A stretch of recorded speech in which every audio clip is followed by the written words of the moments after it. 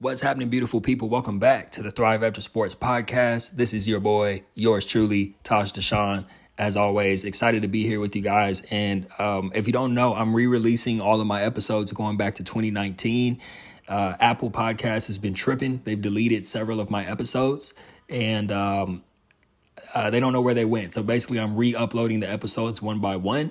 But rather than just uploading them and leaving them there, I'm using this as an opportunity to reflect and look back on where I was at the time I recorded this episode and what's changed since then. In certain episodes, I got to do a little bit of commentary ahead of time. This one specifically, I'm actually being interviewed by Marley Holmes. She's actually Dr. Holmes now. She got her PhD. So shout out to Dr. Marley Holmes. But her podcast, Yep, She Said It.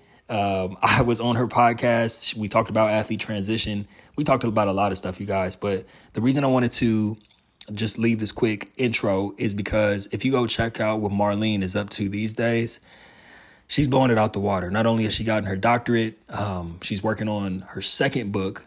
The first book, her and I were actually co-authoring together. That's Athlete to Entrepreneur. Myself, Marlene Holmes, 18 other former athletes turned entrepreneurs. But Marley's killing it. And this episode is great. Listen, she was just starting out her podcast, so the audio is not the best. Not that my audio is the best, but give her a break. You know what I'm saying? It's a great episode nonetheless. She was dropping gems, and I think she did a phenomenal job of interviewing me. Her show continues to be great. I don't know how she runs a show while also getting her doctorate and, writing, co-authoring books and different things like that. But yeah, just go check her out. This is like a time capsule right now as I was listening back to this episode that we recorded in 2019. So, yeah, hope you enjoy it. This is my interview on the Yup, She Said It podcast with Dr. Marley Holmes. I love you guys. Thanks for tuning in to the show. If you don't mind, if you've ever got any value out of the show, please leave a rating and review before you get out of here. Hit that subscribe button. If you don't feel like writing a long review, maybe you can just say great show, or at the very least, click the 5-star button. Oh, one more thing. Athlete Soul scholarships are still available. Depending on where you're listening to this, just know if you're a former athlete and you need help transitioning and you need to figure out who you are, where you want to go, and how you're going to do it, and get connected with other great athletes who are on the same mission and can help you get there, don't hesitate to reach out. It's 100% free. Schedule some time on my website, or just find me on social media, send me a message, send me an email. Whatever works for you works for me. All right. I love you guys. Peace. All right, guys, now welcome to our next segment called Who Got Next? And today on the podcast, we have Taj from Thrive After Sports. He is Who Got Next. Welcome, Taj. Hey, Marley, thanks for having me on. I've been excited to do this for a while. No problem. I know we scheduled some time out, and I'm like, finally, we get to have a conversation. Right. So tell us a little bit about yourself. I know, you have some awesome information in your bio, but tell us why you started Thrive After Sports. I started Thrive After Sports to be the person that I needed in my corner when I was going through that transition that we all go through as athletes. As I started looking back at my experience and started thinking about what I needed, and I know everybody's experience is different, but what I needed was someone to do some one-on-one work with me and help guide me and bring me through that process. So I decided to become that person. Right. And ever since, it's just been, I feel like every day when I wake up, I feel like I'm excited like I was when I was playing football. I have that same level of excitement about the business. So yeah, that's what motivated me in a nutshell. That's awesome. And I hear that a lot with entrepreneurs. A few weeks ago, I interviewed, his name is Derek Collins, and he's a former collegiate athlete. And had opportunities to go semi-pro, and I asked him the same thing, like what was his passion? And he said exactly what you said, that I wished I had this opportunity or someone to connect with me when I was going through that phase. So I think that's a common foundation that I'm seeing with entrepreneurs, and I think that's excellent. And if I recall correctly, you are an athlete transition coach, is that correct? Exactly, right. So I look at it as a holistic approach. I don't want to just help somebody get a job just to pay bills. There's a handful of companies out there who work with athletes. I actually had contact with some of these companies, or they reached out to me when I first graduated and came back home and was trying to figure out what's next. Mm-hmm. And these companies, not to knock them, I don't want to make it seem like I'm throwing them under the bus, but my experience was they reach out, they tell you, hey, we got these 5 jobs lined up, these companies that we're partnering with, and we can help you get a job at one of these companies. Now, that's great if you need to pay bills, if you need to get back on your feet, if you're looking to get some experience. my whole thing was I felt like nobody really had taken the time to help me figure out what I wanted to do, because I didn't end up going with any of those companies. I found my own opportunities, own job opportunities. But my thing was, it's like, okay, yes, I'm out in the working world. I'm earning a paycheck. I guess I'm supposed to be happy, but I'm kind of going crazy sitting in this cubicle. I really don't feel like I feel like I'm meant to be doing something more. I don't know what I'm supposed to be doing yet, but this ain't it, Right. And that's actually what kind of led me to start thinking about how am I going to help people once I had achieved a certain level of success. What actually happened, Marley, just to give you a kind of quick background, I started out in sales like most athletes do. They tell us either coach or go into sales because you're a competitor, right? Nobody talks about what should you be selling or anything like that. But after sales, I got into recruiting, and then I got into career services at the Art Institute out here in Hollywood, California. And after that, I started working in San Diego with low-income families, helping them find jobs, helping them find housing. But there was a common theme running through all of my roles, and that theme was that I was enjoying helping people. The idea of helping them find guidance around their future was something that was enjoyable for me, and I realized that I had a gift at it. So that's ultimately what I'm like, who better to serve? And then the light bulb went off, like, I'm going to start a business around this, because I think there's a need for it, and I don't think there's really anybody doing what I'm looking to do, because I went through it myself. So the light bulb went off for me to start helping athletes and serving athletes figure out their next steps, and help them figure out their next move. I think that's awesome, because I love to hear how that moment happens, right? So you talk about the light bulb, I hear the switch, I just couldn't do it anymore. And I think so often I was in that space as well, is that I have been working for 9-10 years in a job that was extremely stressful, but there was never any other conversation about what else I could do. And there was never conversation while I was still an athlete on what other opportunities I could pursue, besides coaching or other things. So it was just like, okay, well, we're just going to do what the academic advisor recommends, which I'm thankful that she did, because it gives me the foundation to connect all the dots now. But so often I think we're lost, like we don't have information. Why do you think, from your experience, that athletes that we're not given that information? Like, no one's sitting us down with that holistic approach to say, hey, these are the skills that you have. I mean, we're getting better at it now. To say, these are the skills that you've acquired as an athlete. What do you think you like doing? What are you wanting to do? Why are you pursuing this major? To better prepare. Why doesn't that happen just naturally? I think, and I agree with what you said, that it is getting a lot better now with programs like what you're doing, with the Black female college experience and all the people you've had on your show and all the people that you and I are connected with. It is getting better in terms of resources. But I think it comes down to two things. And it's really, the first part is, of course, like we always hear in conversations like these, that we simply just don't really have the time to explore. I always say you can conceptualize it. You can think about, okay, once I hang up the jersey, I'm going to do this.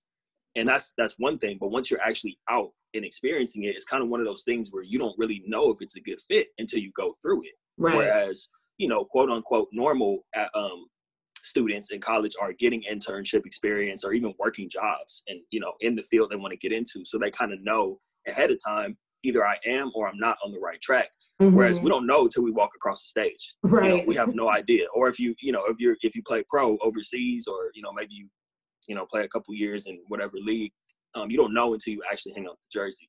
Exactly. So I think that's the first part. I think the second part is obviously, whether you're in a professional setting, and I'm talking about professional sports setting, or a collegiate sports setting, all of the resources are going towards the current and incoming players. So it's kind of an afterthought, and has been for the past X amount of years. The athletes leaving the quote unquote system are an afterthought. So I don't know if I answered your question, but that's just what kind of came to mind now. No, you definitely did. And so with that said, with what we know, I think time is essential. I think you hit that right on the head as far as time. Like, there's just not enough time, and a lot of programs are not structured in a way that you can dedicate the time that you want to each individual athlete, because as we know, staffing time, season, if you're working with a team that's off season, you probably got another team that you're working with that's in season.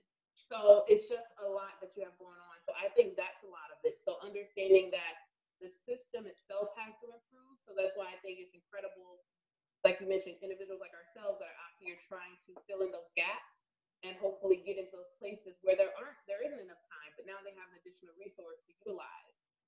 And with that said, with Thrive After Sports, what are some key things that if someone is looking for something with the next step, like what is it that your program can help them with? Well, like I said, I have a really I look at it as more than just figuring out the next steps career wise, you know. So I try to incorporate everything. We're talking about relationships, you know, self-care, things like that. Mm-hmm. So what I do is I look at it as I have three different pillars, right? And the first pillar is getting these former athletes to a place where they can even function again, you know, where they can even start thinking about the future. Because for me, I wasn't necessarily ready for someone to come into my life and be like, all right, let's get to work. Let's start, you know, let's Right. figure out the next move. I'm like, hold on, slow down a little bit. First of all, Right. you know, I'm drinking all the time. That would, can we talk about that? I'm hurt. I feel like a failure. You know, Mm-hmm. we got these types of things going on with the loss of identity that need to be addressed first before we start getting into action. So even simple things, you know, I try to meet people where they're at. I don't deliver a cookie cutter program by any means. I want to make sure that I'm meeting these people where they're at. Some people might need to get back into shape, start working out again. They might need to start looking at what they're allowing into their minds in terms of, you know, reading, podcasts, things like that. So that's the first pillar. And once they're locked in on that, then we can start doing the work. I have tons of exercises, tons of methods to help someone create a clear picture. And make no mistake, you know, I always say I don't have a crystal ball. Right. I can't sit like, you're supposed to do this for the rest of your life. It takes a lot of work, you know. So if people aren't willing to do the work, they're not going to get the results. But we're dealing with athletes, so we know people are going to do the work. But yeah, that's the second component, is getting them to a place where they have the clear vision. They're locked in on it. It's not just about money. If they need to take a job to make some money to get them to their long-term goals, I'm more than happy to set them up with the job to help. But I want them building in the free time. And then the last component that I do is really help them connect with other former athletes who are in the industry or in the business that they want to get into, because we know how important that community is. Absolutely. You know, so and it's like I always say, when you were running track, you did track and tennis, right? Volleyball and tennis. Volleyball and tennis, excuse me. Sorry, I'm slipping. I listen to all your podcasts and I mess your sport up. Don't worry. Okay, volleyball and tennis, excuse me. But when you were playing those sports, you were a part of a sorority, you know, in a sense. And I was a part of the fraternity as a football player. And then we get out and we're the lone wolf. So that's why it's kind of like the last component that I really look at is, you know, being a part of a network again of former athletes who are doing what you already want to do, so you can have more people in your corner bringing you up and supporting you on your journey. You know, I think we need that. Absolutely. And I love how you, in social work, we call it wraparound services. So you're saying I meet the individual where they're at. I want to deal with some of the symptoms that are now present because of the actual change in the environment or the behavior or the usual routine. Let's address some of the symptoms, like someone that may present with alcoholism. And you come into therapy and you're drunk. I can't talk about life and talk about mending your marriage. I have to address that you are currently intoxicated. And where do we need to get you to so you can sober up, and then we can talk about what's next. So different environment, but same process.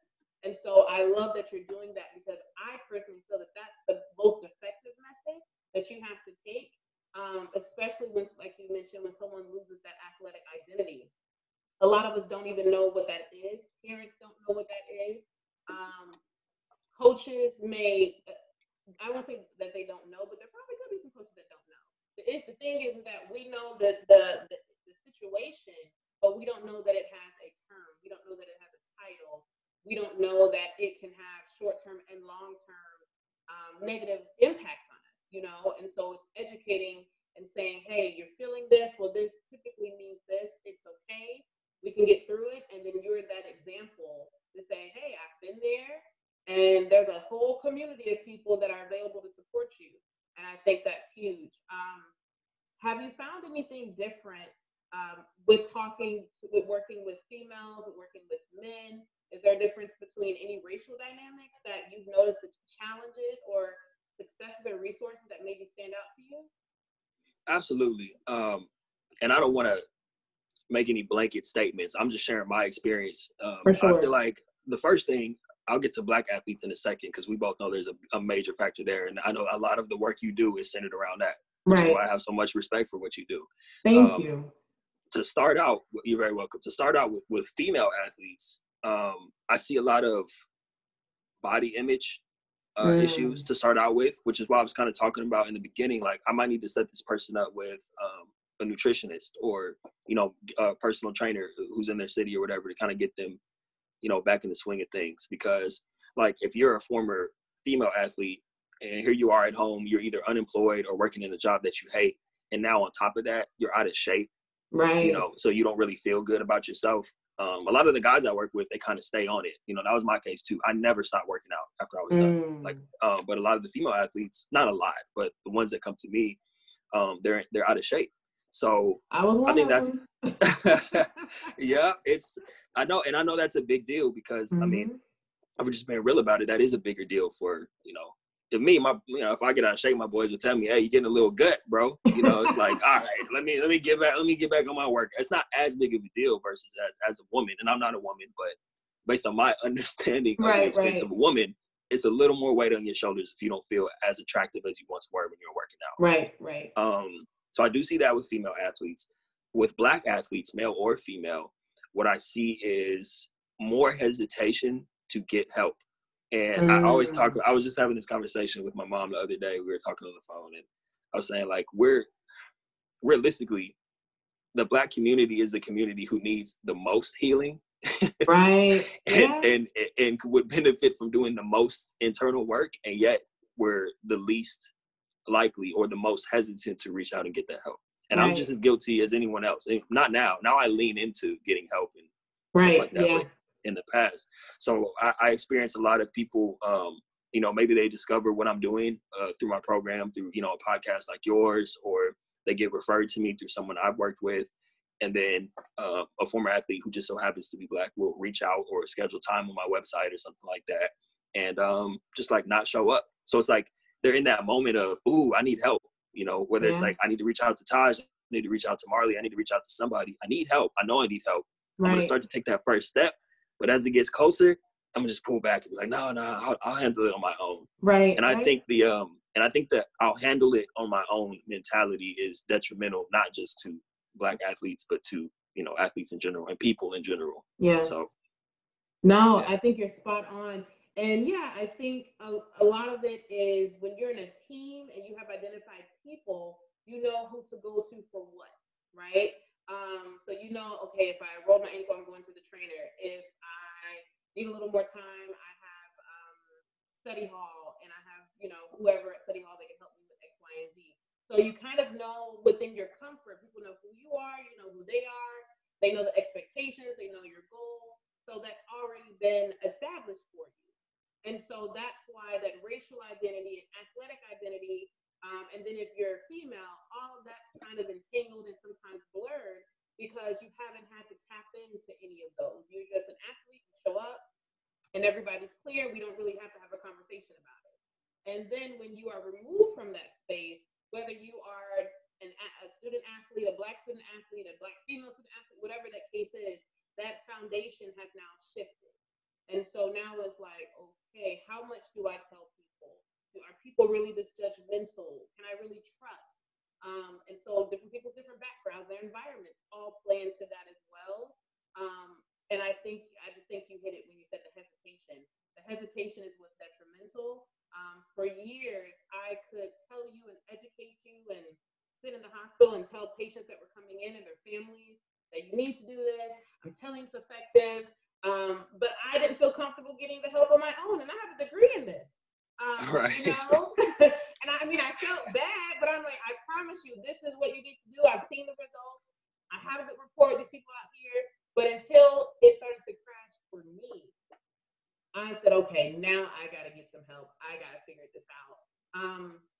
Because no one understands that people, even outside of athletics, we're held on this pedestal, which is part of the athletic identity.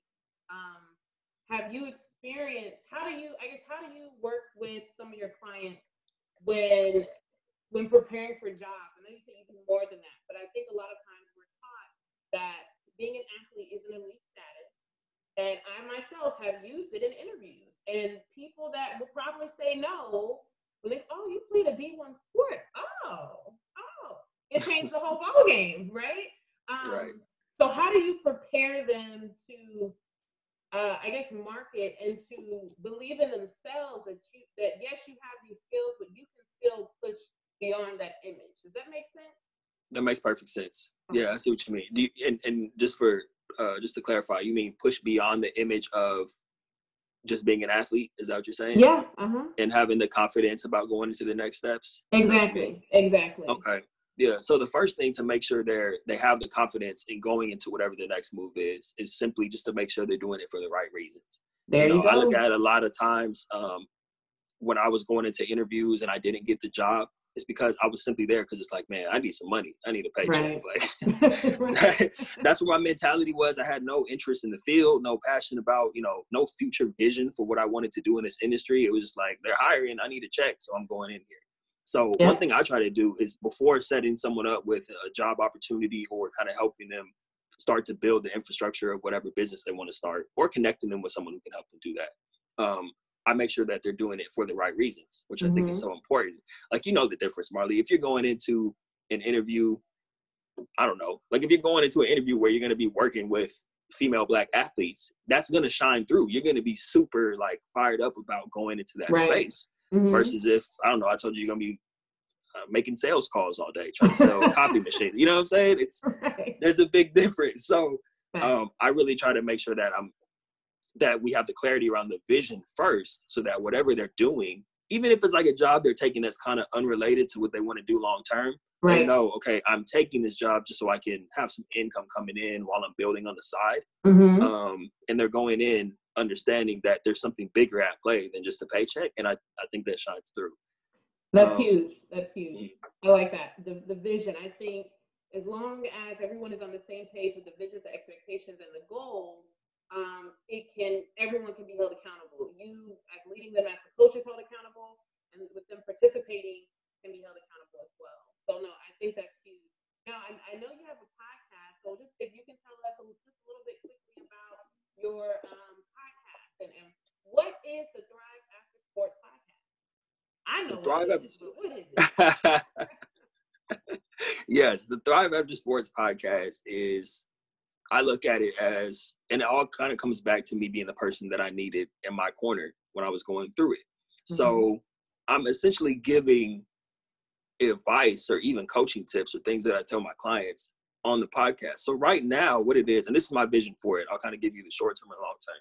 Okay. Right now, if you listen to the Thrive After Sports podcast, it's really just me talking. It's things that are on my mind. It's things that if I was 22 coming out of college right now, I would need to hear this. And I just started talking about that, giving advice. This is how I handled it. So there's a lot of guidance and wisdom just in those solo episodes. The second part is I'm interviewing former athletes who I've worked with, if they completed my program and they are now, on their path. And I'm letting them, because, I graduated almost 8 years ago at this point, 7, 8 years ago. So it's better for them. It's better for other former athletes to listen to athletes who have like just gone through it. Like they just graduated, struggled a little bit. And now like a couple months later, they're in a better place and now they can tell their story. And I think it's a little bit more relatable than me telling the story. So I have people who have gone through my program on there. What the Thrive After Sports podcast is going to be is interviewing people like yourself. Like, I would love to have you on. I'm asking you publicly. I'd love to have you on. I'm there. For sure. So what I'm going to do is I'm going to start to shift gears a little bit because, everybody's probably tired of hearing me talk at this point. So after summertime, I want to have some guests on, people who are in the space, people who are working with athletes. So yeah, that's what it is right now. And that's what Thrive After Sports is going to be. Other people who work with athletes, not just people who have gone through my program. So yeah. Awesome. I think that's great. And I wish you much success on that, because I think it's incredible that you show the growth of your podcast and your program, and you're making the shift. I mean, it's the same way mine was. I started 2.5, maybe 3 years ago, maybe 2.5 years ago with the podcast. And the intention at the beginning was totally opposite of what I'm doing now. as far as who I'm talking to, what I'm talking about. But the foundation is still there, right? So it started off with self-care, meditation, and all of that because I became certified. And I was like, oh my God, I got to tell everybody about this. How did I not know about this? And then going through school and all that, I was like, this applies to me, to my peers, to former teammates. And then it just went from there. So I think it's great for athletes, current and past athletes, to see your transition and your growth, because I think a lot of times people put out the finished product or they change it and then they don't tell people why or how. So I think it's important that you're showing the growth and the transparency to connect. And I mean, it's great because it's a very small community. Like, it's getting to the point now where I'm like, oh, I've seen that person before. Oh, that's on that person. Right, yeah. And it's a good thing because it means that we're all, I guess I heard, with the same mission, on the same page. Because I don't know about you, but I'm not going to bring people on my podcast and I don't feel they're like really with stuff. Like, they're not really on their A game. You know what I'm saying? Mm-hmm. So I like to hear you talk. I love your interviews. I love, like, sometimes you're outside, like you're just organic with it, and I think I love it. I'm like, you better talk. You better just be outside on a walk and say something, give us a message. Yeah, the feeling is mutual. I love what you do too. It's organic. Like, for me, it's whenever inspiration strikes. I'm not about to, like, you know, if I'm outside taking a walk or I just finished my workout, I'm gonna just hit record and be like, this is on my mind right now. So right, listen, I love it. You know, yeah, love it. All right, guys. So Tosh, thank you so much for joining us on the podcast, on the She Said It podcast. I think that you will continue to make a huge impact. And even though you're California, we're definitely going to figure out something in the future. And you can ask anybody. If I say that, I mean it. We'll figure something out, especially with being on quarantine right now. Please stay safe. Stay motivated. I have my moments, and I'm like, do I really want to do anything today? Don't have to, you know. So please stay safe. I'm going to have all of your information in the description below, guys. If you're listening on the podcast, you can actually watch this interview on YouTube as well. And I'll have your email, your website, everything about you, so that people can contact you. And I'll have my information as well. So until we meet again, take care, be safe, and we'll roll into our next and final segment. Bye, Tosh. Bye, Marley. Thank you. You're welcome.